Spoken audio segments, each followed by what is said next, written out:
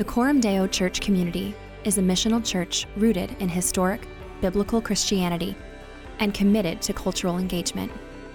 We hope the message you're about to hear spurs you to deeper reflection on the gospel of Jesus Christ. Thanks for listening. Our scripture this morning is Psalm 43. Vindicate me, O God, and defend my cause against an ungodly people. From the deceitful and unjust man, deliver me. For you are the God in whom I take refuge. Why have you rejected me? Why do I go about mourning because of the oppression of the enemy? Send out your light and your truth. Let them lead me. Let them bring me to your holy hill and to your dwelling. Then I will go to the altar of God, to God my exceeding joy, and I will praise you with the lyre, O God, my God. Why are you cast down, O my soul, and why are you in turmoil within me? Hope in God, for I shall again praise him, my salvation and my God. The word of God for the people of God. Well, good morning, everybody. For those of you who don't know me, my name is Justin Curtis. It's good to be with you. I serve as one of the pastors here at Coram Deo, and I was doing the math recently, and next month will be my 15th year serving on staff here at Coram Deo. And surprisingly enough, even after 15 years, some of us still need the comfort of a really nice pulpit to preach from up here. So we dusted this guy off, and we're going to give it a shot. How about that? As Dusty said, one of the rhythms we have here at Coram Deo throughout the summer is that we preach through the Psalms, one at a time. And you may be asking the question, why the Psalms? Tremper Longman, who's a biblical scholar, says this. He says, Psalms inform our intellect, arouse our emotions, direct our wills, and stimulate our imaginations. When we read the Psalms with faith, we come away changed, not simply informed. Dane Ortland, who wrote this great devotional on the Psalms entitled In the Lord I Take Refuge, which we have available at the resource table out there if you're interested in a summer devotional. He says this, the Psalms are uniquely suited to foster communion with God. The Psalms give voice to our hearts. The wide range of a human feeling is here given concrete expression. We are given language to address God with thanks and praise, but also with our feelings of desolation or despair or overwhelming guilt because of our sin. Simply put, God's people need the Psalms to show us how to relate to God, particularly in difficult situations, when we need language for how to pray through our doubts and our fears and our anger, even as well as at times our praise. And if we are going to be a people who abide in Christ 24 hours a day, 365 days a year, not just when things are going well, but even when things are a bit of a struggle. The Psalms give us language and show us how to do that. So if you have a Bible, I want to invite you to open it up to Psalm 43. If you don't have a Bible, there should be one in the seat underneath you, and it's going to be on page 439. One scholar observes that Psalm 42 and Psalm 43 go together. Many people say, but he says specifically, while each of this pair of psalms can be sung by itself, they are in fact two parts of a single close-knit poem, one of the most sadly beautiful in the Psalter. So, Psalm 42 and 43 are considered individual laments. And if you were here at the end of last summer, Mike Kresnick preached Psalm 42 and did a fantastic job highlighting the reality of spiritual discouragement. Now, as we turn our attention to Psalm 43, what I want to do is I want to talk about the virtue of resiliency. The virtue of resiliency. Speaking of resiliency, my wife and I have 5 children. Our oldest, Naya, is 15, Leah is 14, Jude is 12, Joel is 10, and Joy is 8 years old. Dusty up here at the Call to Worship mentioned summer baseball. I brought a picture from yesterday afternoon of Jude and Joel finishing up their games. Been playing a lot of baseball. Jude's team is 17-1 on the year. Joel's team is 16-1 on the year. And as a father, I'm a bit frustrated. Not because they're both just one win away from like creating this summer of glory, but in all honesty, because they're just not losing enough. And you know that to be true, right? If you're a parent or if you've been through youth sports, you realize that really the primary goal there is not necessarily to win championships, although that's nice, but really to form character. And sports teach young athletes how to handle adversity. Sports, like life, can be unpredictable. A bad call doesn't go your way. A game you were supposed to win slips through your fingers. Or perhaps you're playing like the team and you give it your best effort, but you come up just a little bit short. Losing creates opportunities to learn how to deal with difficult situations and cultivate resiliency. Now, to define resiliency, I want to frame it out this way. Resiliency is the capacity to bounce back from difficult situations with thick skin and a soft heart. I wonder if you've learned the virtue of resiliency. Would those closest to you who've watched your life identify you as a resilient person? Or perhaps you've been through so much that you've kind of gritted through and have this idea of resiliency, but it's more marked with thick skin and a hard heart or a calloused heart. See, resiliency is the capacity to bounce back from difficult situations with thick skin and a soft heart. And there's 2 questions that I want to consider together this morning as we look at Psalm 43. Okay, the first one is this: why do we need resiliency? And 2, how do we get resiliency? Why do we need it? And how do we get it? So let's take a look. Why do we need resiliency? The great heavyweight boxer, Mike Tyson, once said, "Everyone has a plan until they get punched in the mouth." The psalmist who wrote Psalm 42 and 43 has been punched in the mouth. Look back even at Psalm 42 in verse 3. He says, "My tears have been my food day and night, while they say to me all the day long, 'Where is your God?'" Or even Psalm 42 verse 10, "As with a deadly wound in my bones, my adversaries taunt me, while they say to me all the day long, 'Where is your God?'" And then Psalm 43, picking up at verse 1. "Vindicate me, O God, and defend my cause against an ungodly people. From the deceitful and unjust man, deliver me." The taunting question that we see in Psalm 42 that sets up Psalm 43 is this: where is your God? And that question gives us insight into the context of this psalm. The psalmist's enemies were called an ungodly people, deceitful and unjust. It's likely that this psalm was written while God's people were in exile at the mercy of a surrounding nation, and they were longing to return home. So you can just picture, the psalmist has been displaced from his home, likely lost most of his earthly possessions, and is being verbally harassed by his oppressors. And these challenges, these difficulties that this psalmist is facing, has him existentially calling into question the goodness and faithfulness of God. Look back down at verse 2 of Psalm 43, where he says, "For you are the God in whom I take refuge. Why have you rejected me?" And I wonder if many of you have asked that very same question of God. Why do I go about mourning because of the oppression of the enemy? You see, the current oppression and injustice seems more real than God's presence and God's acceptance.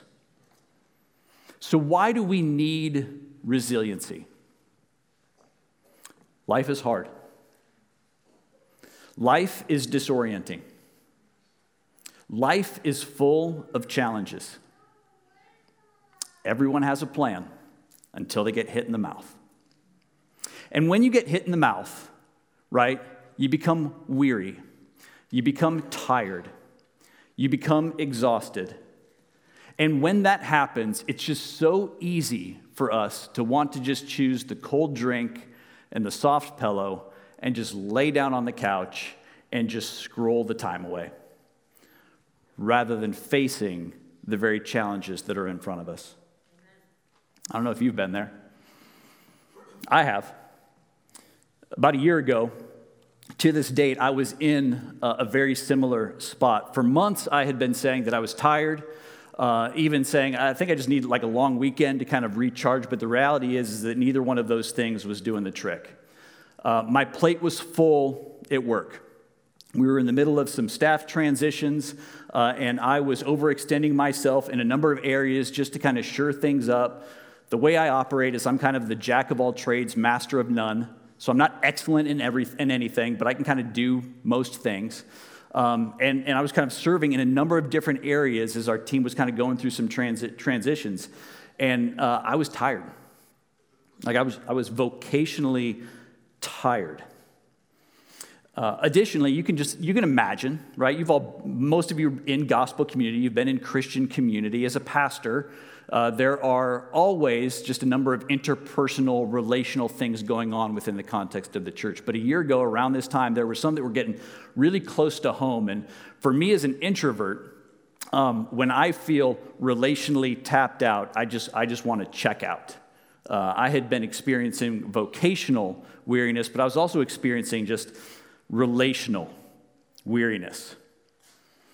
And then in addition to that, there was a whole nother level of just physical weariness. My wife, leading up to about that point, had been suffering with chronic illness for about 18 months. Now, praise God, she's doing much better right now. But a year ago at this time, just the idea of raising her arms above her shoulders, opening up a can of anything, even the idea of ascending the stairs at night to put the kids to bed was hard.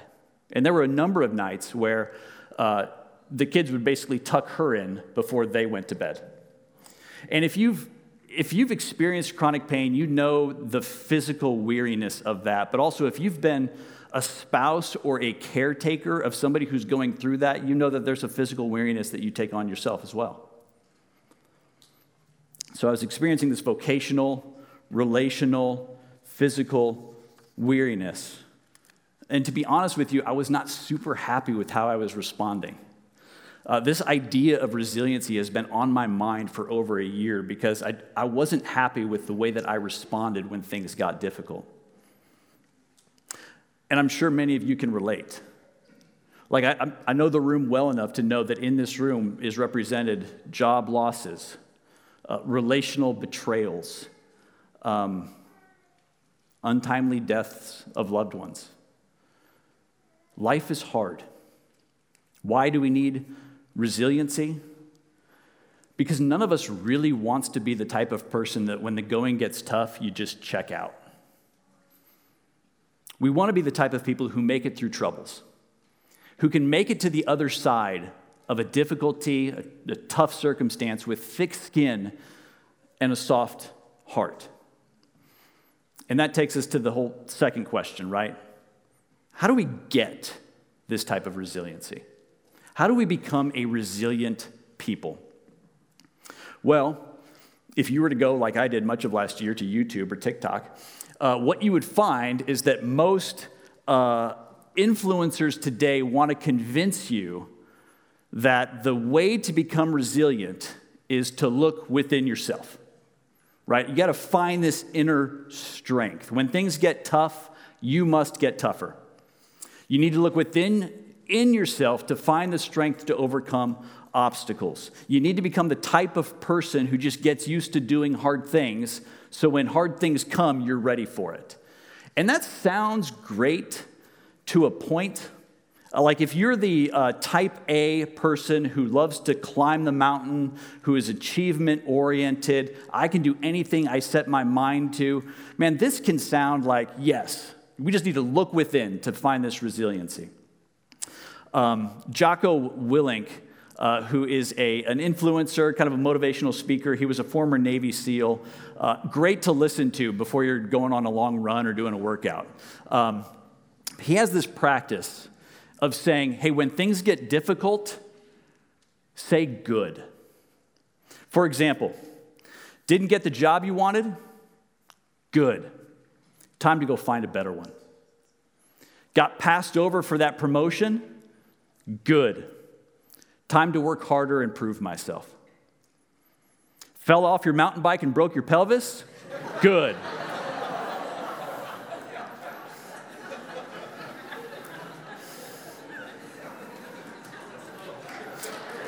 Okay. Sometimes you need to slow down to get a little stronger, am I right? Hey, and honestly, that sounds inspirational. It sounds good, right? Like, man, just positive thinking. But there's a ceiling to this. Been exiled out of your nation by a conquering enemy? Good. Being taunted and maligned by an unjust oppressor? Good. Being betrayed by someone you committed your life to? Suffering yet another miscarriage? See, some of the things that we see out there, although it sound intriguing, don't actually have the capacity to do what we need. And the first thing that we need to see is that true biblical resiliency is not fueled from within. It's fueled by God and the gospel.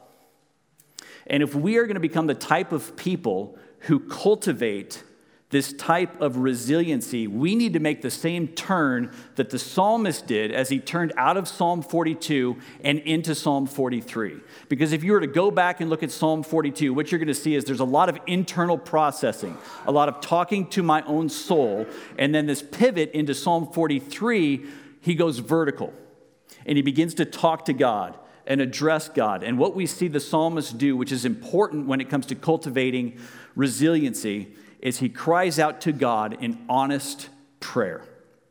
Honest prayer. Again, verses 1 and 2 of Psalm 43. Vindicate me, O God, and defend my cause against an ungodly people. From the deceitful and unjust man, deliver me.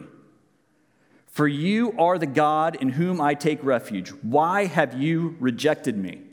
Why do I go about mourning because of the oppression of my enemy?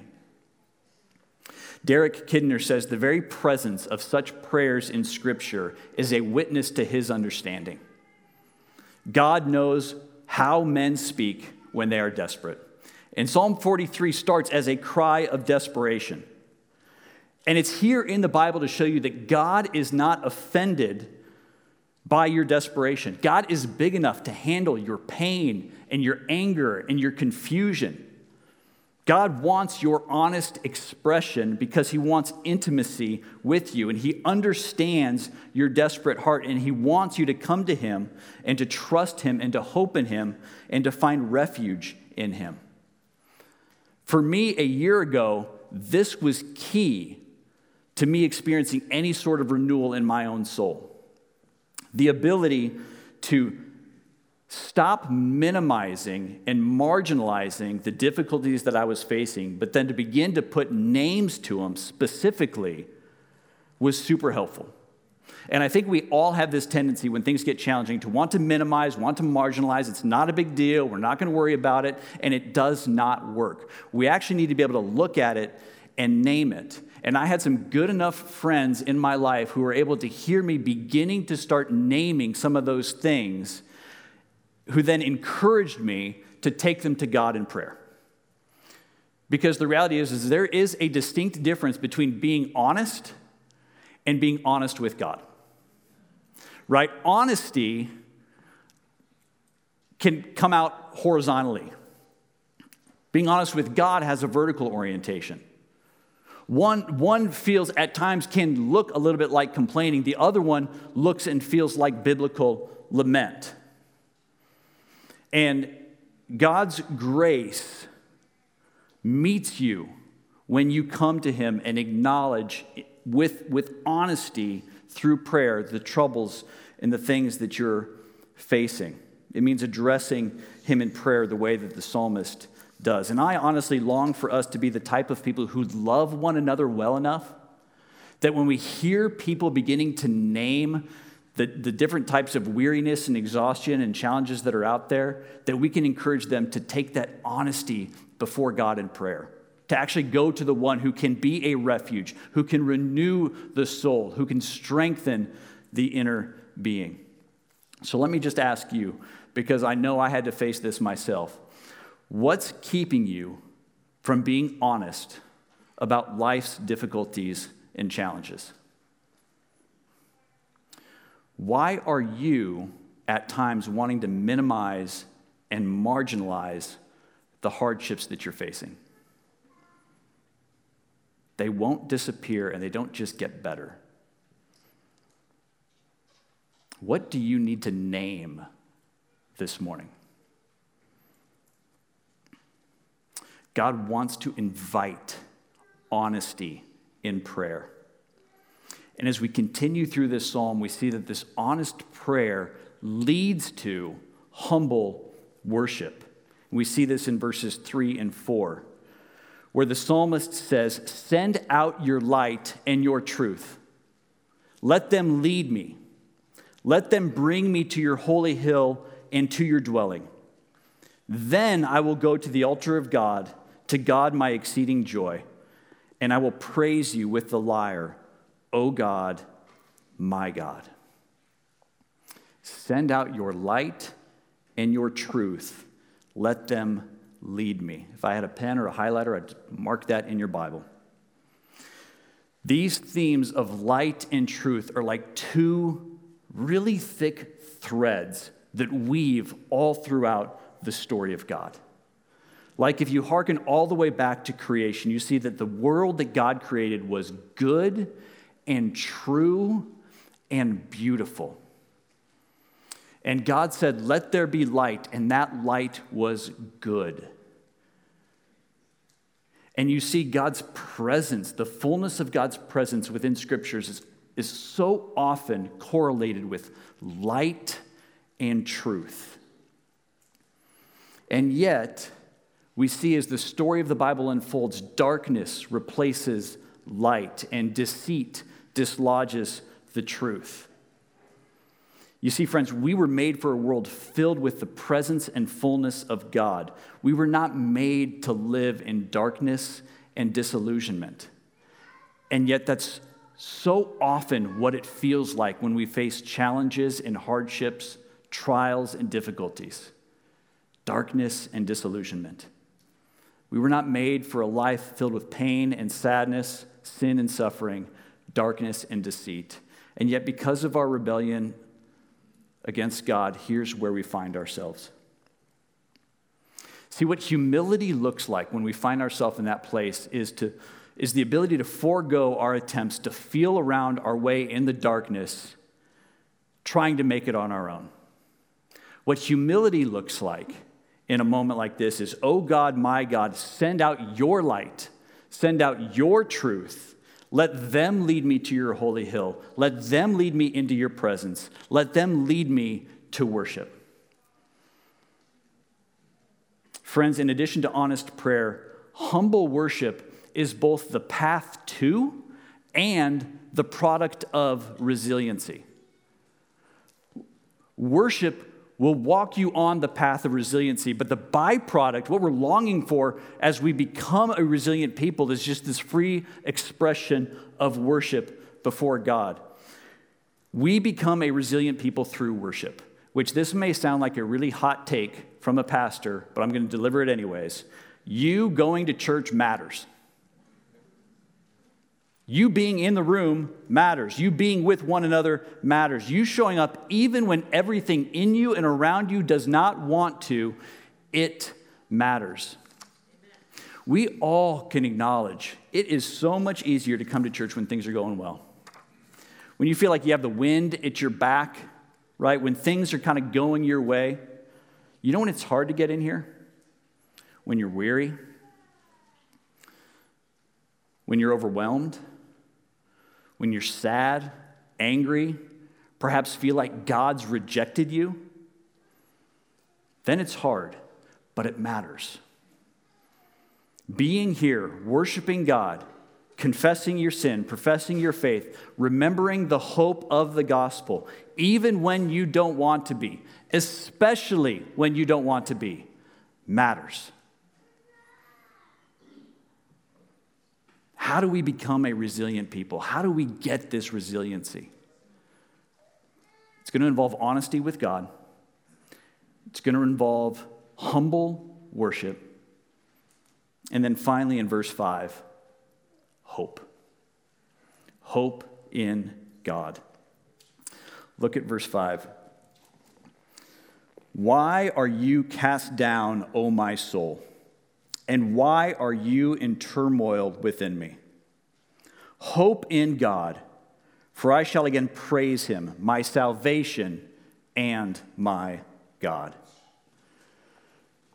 The great 20th century preacher Martin Lloyd-Jones reflected on this passage, and he said this. It's a bit of an extended quote. He said, "Have you realized that most of your unhappiness in life is due to the fact that you are listening to yourself instead of talking to yourself? Take those thoughts that come to you the moment you wake up in the morning. You have not originated them, but they start talking to you. They bring you back to the problem of yesterday. Somebody is talking. Who is talking to you? Yourself is talking to you. Now, this man's treatment was this. Instead of allowing his self to talk to him, he starts talking to himself. Why art thou cast down, O my soul? He asks. His soul had been repressing him and crushing him. So he stands up and says, Self, listen for a moment. I will speak to you. The psalm guides us into learning how to talk to ourselves, how to proclaim what is true about God to ourselves as a means of becoming a resilient people. This is not self-help talk. This is not mere positive thinking. This is not just coming up with a list of things that are going well in your life with the hope that they outweigh the things that are going poorly. This is hope in God. And the reality is that when you are facing challenges, when you are facing difficulties, you are searching for hope. We are hope seekers in that moment.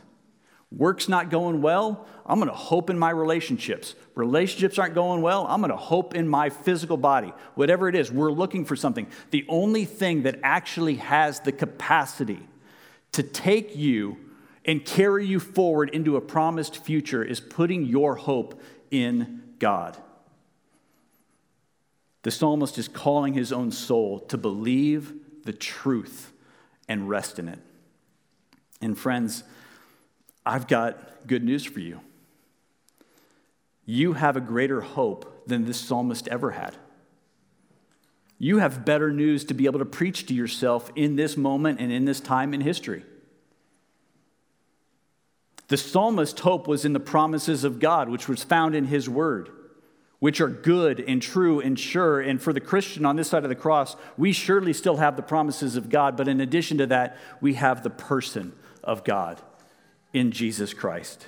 You see, God did send forth his light and his truth.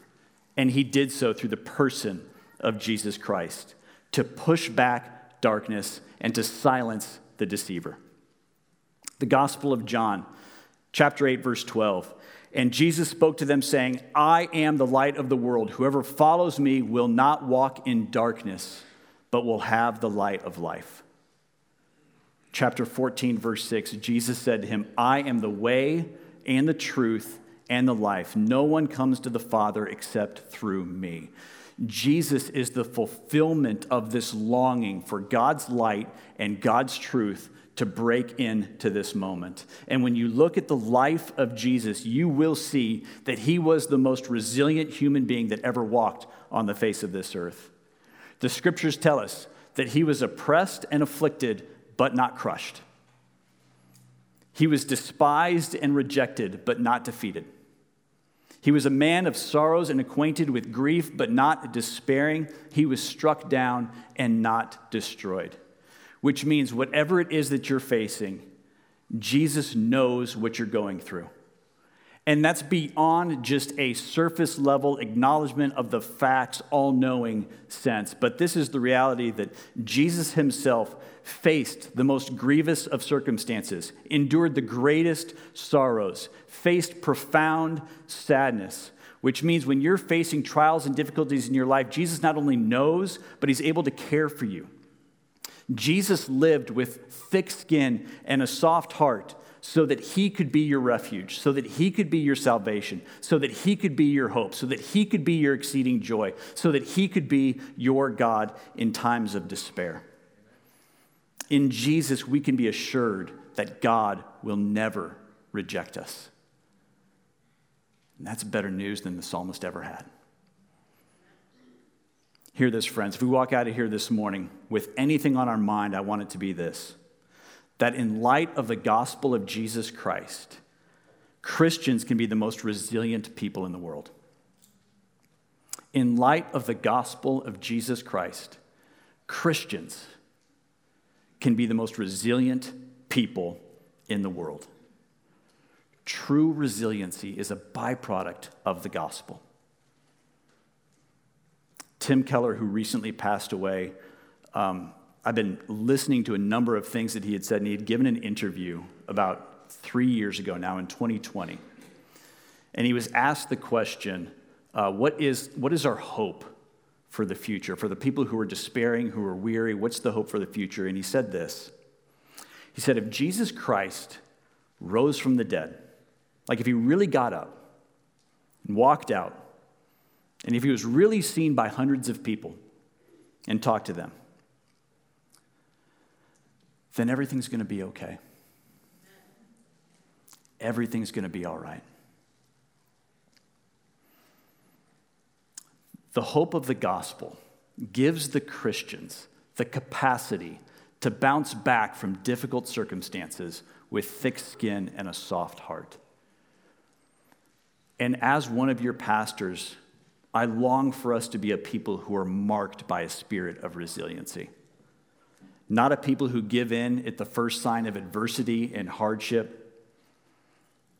And not the type of people who walk through and grind their way through life with thick skin but a hardened and calloused heart. But people who really embody true biblical resiliency. One of my favorite characters in the Chronicles of Narnia is King Loon. And if you know me, you knew I had to reference Chronicles of Narnia, so here it is. You're welcome. He's a leader in my mind who truly embodies resiliency. He's a man who has faced a number of challenges, including the death of his wife. His son was kidnapped. He's had to defend his land from evil adversaries. He describes what it looks like to be a resilient leader this way. For this is what it means to be a king. To be the first in every desperate attack and last in every desperate retreat. And when there's hunger in the land, as must be now and then in bad years, to wear finer clothes and laugh louder over a scantier meal than any man in your land. When things get tough, first one in, last one to leave, laughing the loudest. That's thick skin and a soft heart. Think of how counterintuitive and refreshing it would be to meet a community of people who embodied this spirit of resiliency. A people who can take a punch in the mouth and pray for the one who threw it. A people who can show up in times of adversity with courage and gentleness. A people who, when uncertainty emerges, they grow more attentive, not less. A people for whom, when life gets hard, they choose to lean in, not just lay down. Why do we need resiliency? Because life is hard and we want to make it through troubles with thick skin and a soft heart. And how can we become this kind of people? By remembering that God sent forth his light and his truth in the person of Jesus Christ, and by reminding ourselves to place our hope in him. Would you join me as I pray that into us as his people?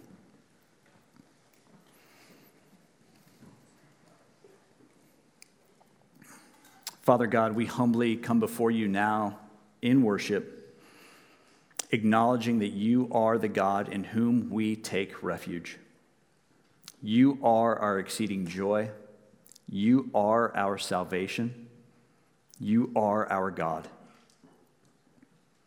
Thank you for sending your light and your truth in the person of Jesus Christ. For those whom this morning feel overwhelmed by the difficulties and challenges of life, would you give them the strength that they need to be honest with you in prayer? Help them step out of the darkness and disillusionment of the moment by lifting their eyes to the person of Jesus Christ, and give them the grace to see with crystal clear clarity the hope that we have in him. And Holy Spirit, make us a people who have the capacity to bounce back from difficult situations with thick skin and a soft heart. In other words, we're just merely asking, would you make us more like Jesus? And we pray these things in his good and beautiful name. Amen.